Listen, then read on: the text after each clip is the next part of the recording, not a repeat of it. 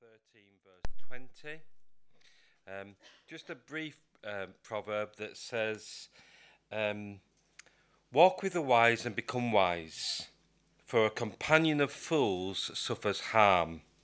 Or if you read it in a different version, it says, the one who walks with the wise will become wise. The one who walks with the wise will become wise.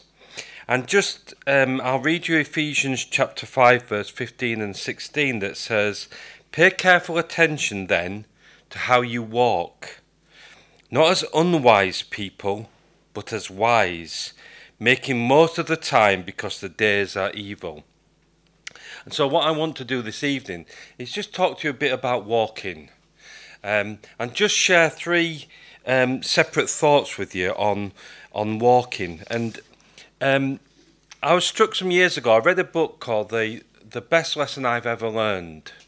And it was edited by a guy called Bill Bright. And what he did is he invited a number of pastors and church leaders to kind of share their lesson. You know, what's the most significant thing you've ever learned? And I think it's quite a good question to ask. You know, when I meet people for the first time, it's quite a good thing to say, what's the most important thing you've ever learned in life? And he got a number of responses, but there was one story that stuck with me, and it still has to this day, and I'm going to read you a bit of it. And this was from a pastor called Robert Schuller, who was a pastor of a large church in California, and he said that the lesson that he had learned that was most significant was watching his daughter. And he had a daughter who at the age of 17 was unfortunately involved in a motorcycle accident, and she had to have her leg amputated at the knee. So he kind of had to watch his daughter deal with this. And there was one particular occasion where he was quite touched by what she did. And he tells this story about how he was invited to go on a Caribbean cruise with his wife and his daughter. And at the end of the cruise, there was a kind of talent contest. And he said, surprisingly, she put her name down. Surprisingly, because he didn't think she could sing, and he said she certainly couldn't dance. And he just tells this story. And what I want to do is I want to read it to you as he writes it.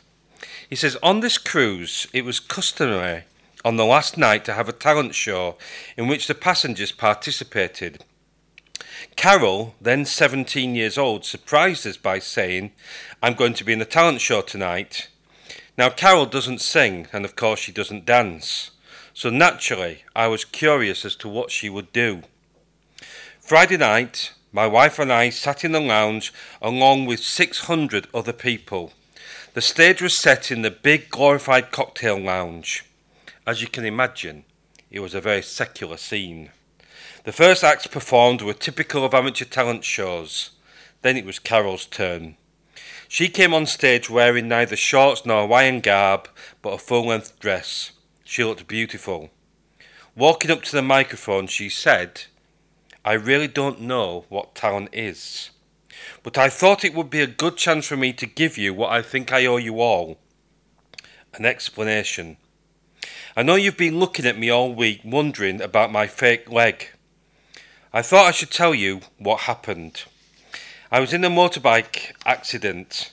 I almost died, but the doctors kept me alive, giving me blood, and my pulse came back. They amputated my leg below the knee, and later they amputated through the knee. I spent several months in hospital, 7 months with intravenous antibiotics to fight the infection. She paused for a moment and then continued. She said, if I have one talent, it's this. During that time, my faith became very real to me. Suddenly, a hush went over the lounge. The waitress stopped serving drinks. The glasses stopped clinking. Every eye was focused on this tall 17-year-old woman. She said, I look at you girls who walk without a limp, and I wish I could walk that way. I can't. But this is what I've learnt, and I want to leave with you. It's not how you walk that counts, but who walks with you and with whom you walk. Then she paused and said, I'd like to sing you a song about my friend, my Lord. And she sang, and he walks with me, and he talks with me, and he tells me I'm his own, and the joy we share in our time of prayer, none other has never known. Thank you. And she stepped down. And I remember reading that some years ago, and I thought, how right is that? It's not how you walk, although I'm going to kind of challenge that a bit later on, but it's who you walk with and who walks with you that really matters. And Proverbs says that those who walk with the wise will be wise. And I want to just sort of share 3 thoughts about walking in a spiritual sense. First of all, I want to talk about walking in terms of our relationship with God. And then I want to talk about walking in the sense of our association with people. And then finally, I want to talk about walking in terms of my behaviour, how I walk. Because often in the Bible, and particularly if you look at Paul when he talks in Ephesians, he talks a lot about walking, but he doesn't mean walking, he means behaviour. This is how you behave, or this is how you walk. So let's first of all think about walking in terms of our relationship with God. It's interesting because when, we hear quite a lot in our church about evangelism, and we get exhortation regularly to share our faith, and Pastor Tony did it recently and asked that kind of, threw out an open question, what stops you sharing your faith? And some people said, well, it's, I get scared, and other people said, I'm worried about some clever person asking me a difficult question that I can't answer. But nobody ever says my barrier to sharing faith, and so I never say it because I think maybe it's just me then. My barrier to sharing my faith is that sense of hypocrisy. That's why I tend not to share my faith, if I'm really being honest and analytical. Because what I'm going to do is I'm going to tell them about a wonderful life that they could have that I don't quite enjoy. And in that sense, I feel a hypocrite. Because what I'm going to do is I'm going to tell them about this amazing, all-powerful God. And then I'm going to tell them that the one that created the heavens and the earth and all the universes is somebody that you can know and walk with on an everyday basis. And at that point, I'm kind of feeling that awful sense of hypocrisy. I'm thinking that sense of, if that's true, why don't I do it? And that's what stops me sharing my faith, is because I don't want them to delve into it too much. I don't want somebody who doesn't know Christ to say, are you actually saying that every minute of every day of your life you can walk with God? And I'm going to say, in theory, yes. Technically, that's true. But it's not true always in my experience. In Ephesians chapter 3, we hear a lot about walking. And Paul says, in him, through faith in him, we may approach God with freedom and confidence.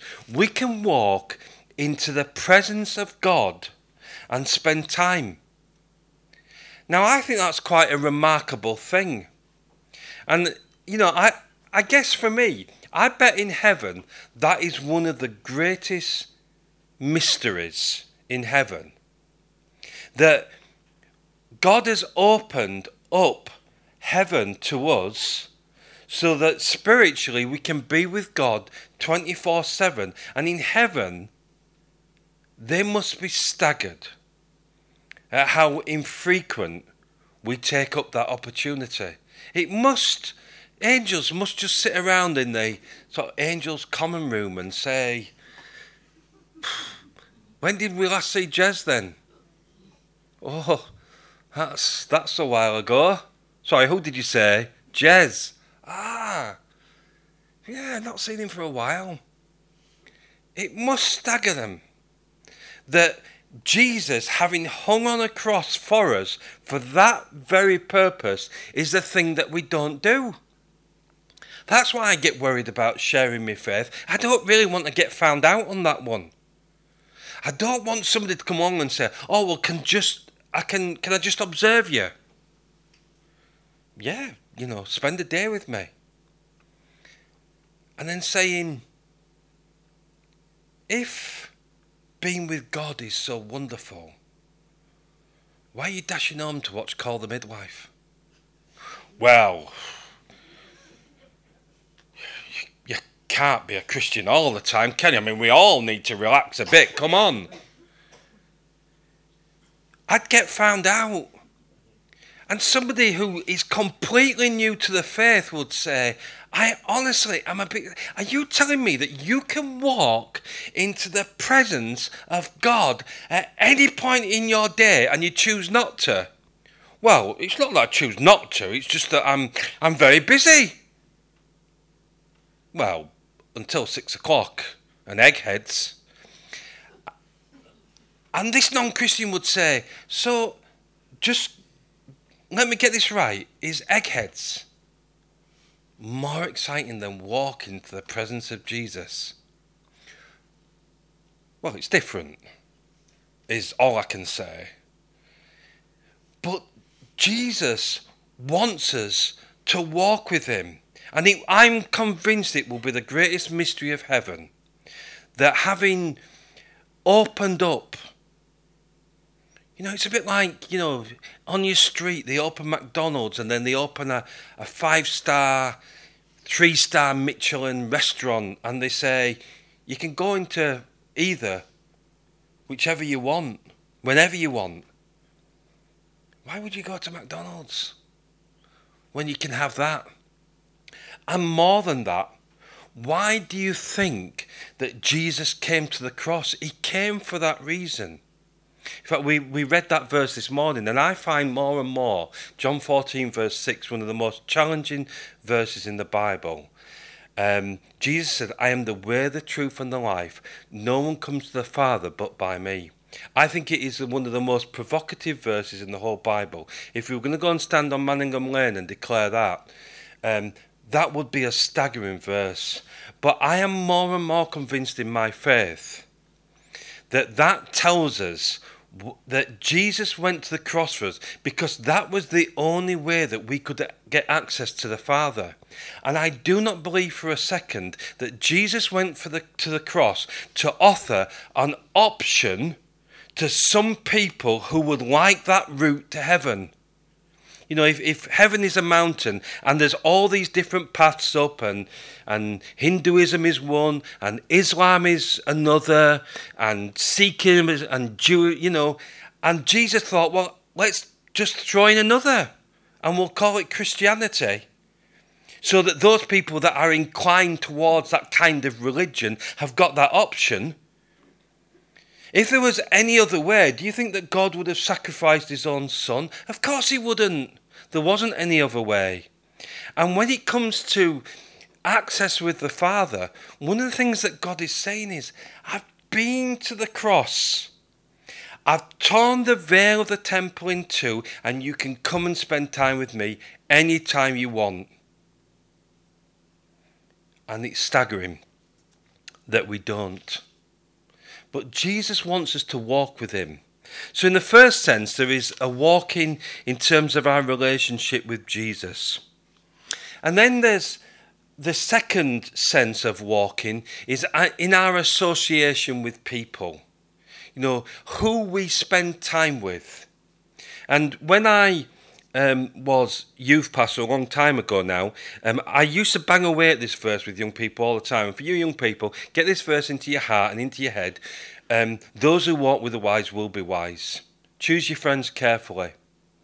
Choose the people that you want to associate with.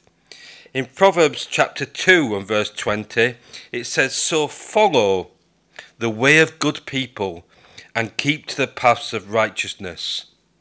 Those who walk with the wise will be wise. And who you hang around with is really significant because they influence how you do, and particularly in terms of groups and gangs. Because what groups do is, first of all, they establish an identity. This is what we look like. And even sometimes, physically, we all dress the same, we all look the same. And then they establish what the behaviour is of that particular group. And if you're in that group, that's how you've got to behave. And then when you behave, you then learn to exclude people that don't behave in our particular way. So think carefully about the people that you associate with. Think carefully about, because you gravitate, you move towards the culture of that group. You move towards the tone of that group. So have a good look at it and decide, are these the people that I want to associate with? And in particular, look at how they deal with people that are outside the group. And this is particularly an issue for young people. They are incredibly cruel towards young people that don't sit within their mindset. And the real challenge for Christian young people is, can you belong to a group that invites people in that are different to yourself? That's the real challenge. So when you are walking, be careful who you walk with, because eventually you get in step with other people. When you see people walking, they can be walking at different paces and sometimes different directions, but over time they find a single direction and a single pace. So when Proverbs says, those who walk with the wise will be wise, think about who you're walking with, and walk with those people that have got the same passion. That's what I learned as a parent. My kids have got friends that they've had right from the way that they were born, and my kids think that they chose their friends, and they haven't got a clue. We chose them for you. I'm glad they're not here, because I don't want them to know this, so don't tell them if you know them. But we chose the friends for them because we chose our friends who were walking in the same direction, in the same way and the same pace. Their kids came along with them, our kids came along with them, and they got to like each other. And they learned to have friendships. We chose our kids' friendships for them. And we decided who they were going to associate with. We just didn't tell them. And to this day, they still think they had some say in that. But think about who you're associating with. Think about who you're spending time with, because you will move towards them. So in the first sense, you have the opportunity to walk with God. And the question is, why wouldn't you? Then you have an opportunity to choose who you walk with. Those people that have a similar heartbeat and are walking with you. And then finally, it's how you walk yourself. How you behave. This girl Carol said, it's not how you walk, but who walks with you and with whom you walk. I'd just like to rephrase that a bit, because I do think it matters how you walk, but what I'm suggesting is that the people who you walk with and the God that you walk with has an impact on how you walk. If you pick up a little commentary from Watchman Nee on Ephesians called Sit, Walk, Stand. It's a lovely little commentary on Ephesians. What Watchman Nee says is that, first of all, Christians need to learn to sit at the feet of Jesus. And then when you sit at the feet of Jesus, you start walking. But you walk in a certain way because you've sat with Jesus. So sitting with him, listening to him, fellowshipping with Jesus, it influences how you behave. And then he says, ultimately, when you walk, you become strong and you stand. So I suspect that we don't walk like Jesus and stand for Jesus because we don't sit with him. I go back to Jesus has thrown open the door to his house. We all kind of are intrigued a bit, aren't we, about how people live. I walk past houses sometimes and I think, I wonder what that's like inside. And if it's on the street and they've left the door open, I might kind of linger and do my shoelace or something and just have a little look. And I'd like to be invited into Buckingham Palace or whatever and see what goes on in there. I'd like to have a good look in there. And if I got the invite, from Her Majesty to Jez, I hear you're interested in my house. Come and have a look. I would go and have a look. I just find it. And what God's saying is, I've thrown open the doors. I've thrown open the doors of heaven. And I'm inviting you in to come and spend a bit of time with me anytime you want. And he doesn't understand why we don't do that. And, you know, in Psalm 37, one of the things that David says is, I have been young and now I'm old, and yet I've not seen the righteous forsaken, nor his seed begging bread. So what David's saying is, I'm an old man. I saw some stuff and I've seen some stuff, and this is what I've learned. And I'm in that phase now where I'm knocking on a bit and I'm thinking, yeah, I know what that's like. I was young and now I'm old. You know, this year I'll have walked with Jesus 40 years. And I'm thinking, I've learned some stuff. But you know what? And this is one of the painful things that I've learned.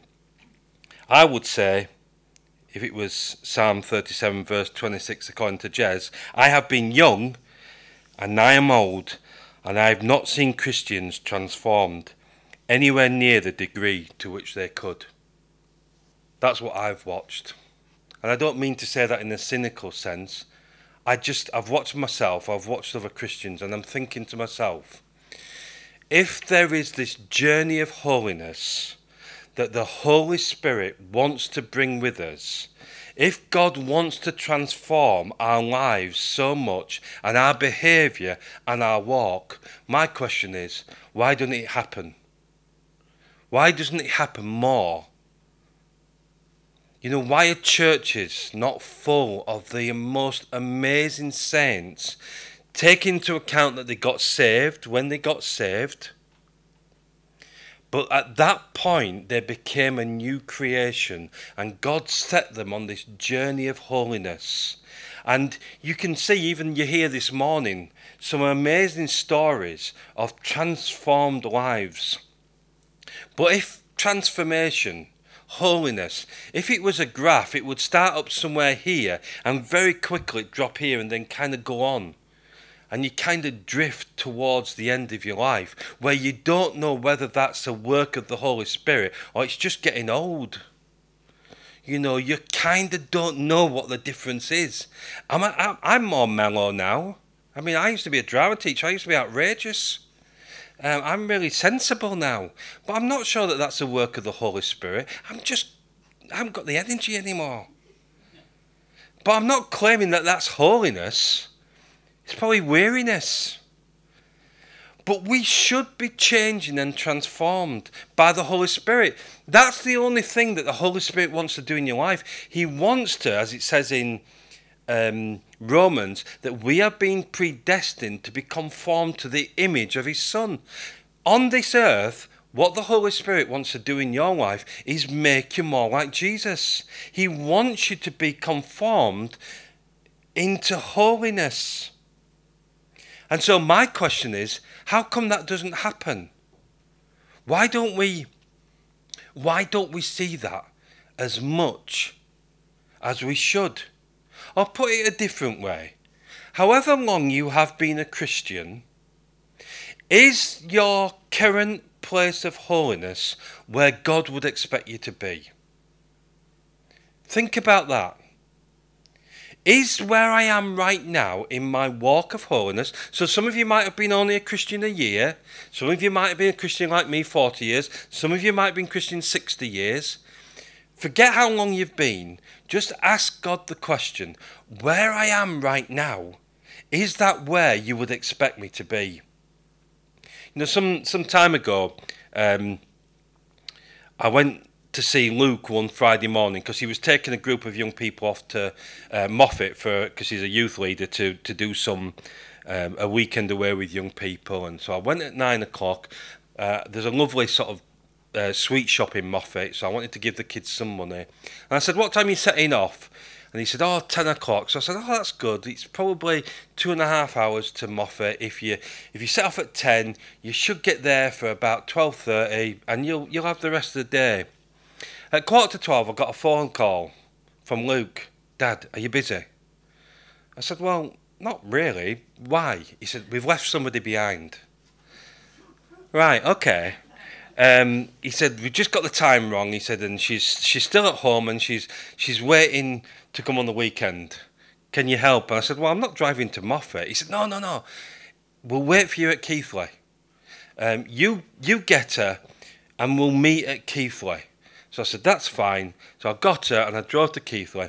And I got to Keighley, this lay-by where the minibuses were stationed. And I got there at 12:30. And I took her there and I got all the youth leaders together and very smugly said, this would not have happened in my day. And they're, And I said, well, did you set off at 10 o'clock? And they said, yeah, we set off bang at... I said, well, you've done well. At 12:30, you're in Keighley. 2.5 hours into your journey, when I would have been at Moffat by now, and you've got to Keighley in 2.5 hours. That's very impressive. Now, it's not impressive, because by that stage, you should have been in Moffat. And all I'm saying is, I don't have a rule. I don't have any way of measuring where you are in your walk of holiness. And I'm glad. Don't come at the end and say, Jez, just give me a view. Where do you think I am? I have not got a view. I haven't got a clue. But what I'm saying is, ask the Holy Spirit. Are you going to get a thumbs up and the Holy Spirit going to say, Jez, for somebody who has been walking with Jesus for 40 years, do you know what? You are an example to the whole Christian world. If only they could keep pace with you. What a world it would be.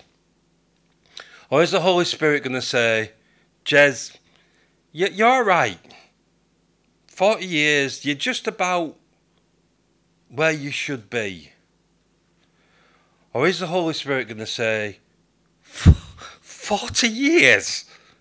And you're there? That's like being in Keighley when you should be in Moffat. What's up with you? Now, I don't know for you whether you are going to get a thumbs up from the Holy Spirit today, you're just where I want you to be, or you're exceeding our expectations. I mean, in heaven, we thought you'd never get that far. Or whether everybody's just going to look down the ground and just tut and roll their eyes and think, really? That's a day's growth. That's a day's growth, and you've been doing it 40 years. Get yourself sorted and get yourself moving. It's how we walk. And I just want to encourage you we know that when we get to heaven, we will be perfectly transformed in holiness. And we will be transformed in the twinkling of an eye. My question is, what is the gap? What is the gap? Is it a little tweak? Is it like, you know what, you're around about 99%, so we'll just tweak you and you'll just be right for heaven? Or is it a major overhaul? Is the gap like going from first gear to sixth gear? Or is it fifth to sixth? Where are you? Walking with Jesus. And I want to make sure that I say this in the right spirit, because one of the things that as I was thinking about this is not to be condemning. In fact, I've tried to be quite light-hearted about it, because I actually think that what Jesus is saying to you is, once you've asked the question, and we used to do this in school, didn't we? Oh, I did it anyway as a teacher. Thumbs up, that, are you with me? Not sure, haven't got a clue. Ask the Holy Spirit, am I where I should be? Am I ahead? Just where I should be? Am I nowhere near where I should be? But when you've got the answer, then just ask God, well, where do we go from here? Because if the answer is you are nowhere near where you should be, I tell you what you will not hear in heaven. You will not hear a tut. And you will not hear a rolling of the eyes. You'll hear you're a bit behind pace, but let's pick it up. That's all you're going to hear. It's not you're behind pace, ha ha ha. You're going to hear you're behind pace, but The Holy Spirit's single commitment to you is to make you like Christ. And so the Holy Spirit will be saying, Jez, 40 years, to be honest, you're at where we'd expect somebody with 10 years to be. You've got 30 years to make up, mate, but we can do it. And then the Holy Spirit would say, and do you know what the starting point is? It's going back to the beginning. It's going back to the sitting. It's going back to turn your TV off, stop doing some of the stuff that you do, and just discover the joy. And my final thought is some of the songs that we sing I find quite difficult, and I'm a real kind of watcher of words on screen. And if I can't sing it, I can't sing it, and I don't sing it. And a lot of the songs I sing I find really difficult is "You are my one single desire." And I think to myself, well, that's not true of me actually. I'd like it to be, but it's not true of me. So I don't sing it. Jesus, you are all that I need. Yeah, but bit of football, bit of TV, bit of, you're not quite everything that I need. You are the only one that matters in my life. Not really. I probably don't sing very much actually when I think about the words of songs, but that's where Jesus wants us to be. But the starting point is a bit of truth. Not truth as we see it, but invite the Holy Spirit just to stop and say, let's just stop for a second. Let's evaluate where you're at. And if you're miles ahead of the game, it'll be wonderful to hear the Holy Spirit say, wow, you're racing ahead. Keep racing. And if you're just on pace, to hear the Holy Spirit saying, you're doing well, you're on pace, but do you know what? You can pick it up a bit. And if you're miles behind pace, you'll hear the Holy Spirit say, it is not impossible to close the gap. But closing the gap means I'm going to have to take you by the hand, Jez, and take you back to the Father's presence, and I'm going to make you sit. And when you sit, don't worry about that old rubbish statement about, you shouldn't be too heavenly minded because you'll be no earthly good. That's rubbish. Nobody who was heavenly minded ever stayed in heaven. They always came back to earth with a purpose. It always changed and transformed their behaviour. And God will for you. But you might find if you've lost the pace, if you're slowing down, if you're behind where you should be, funnily enough, it's not run any faster. It's stop, sit at the feet of Jesus, fellowship with him, learn to love him again, and then get running again. So those are my thoughts on walking. You've got a wonderful opportunity to spend time with Jesus.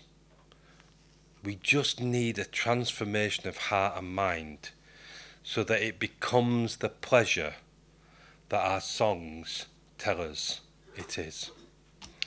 So I'll finish there. Have you got a song that you were going to sing? Yes. Brilliant.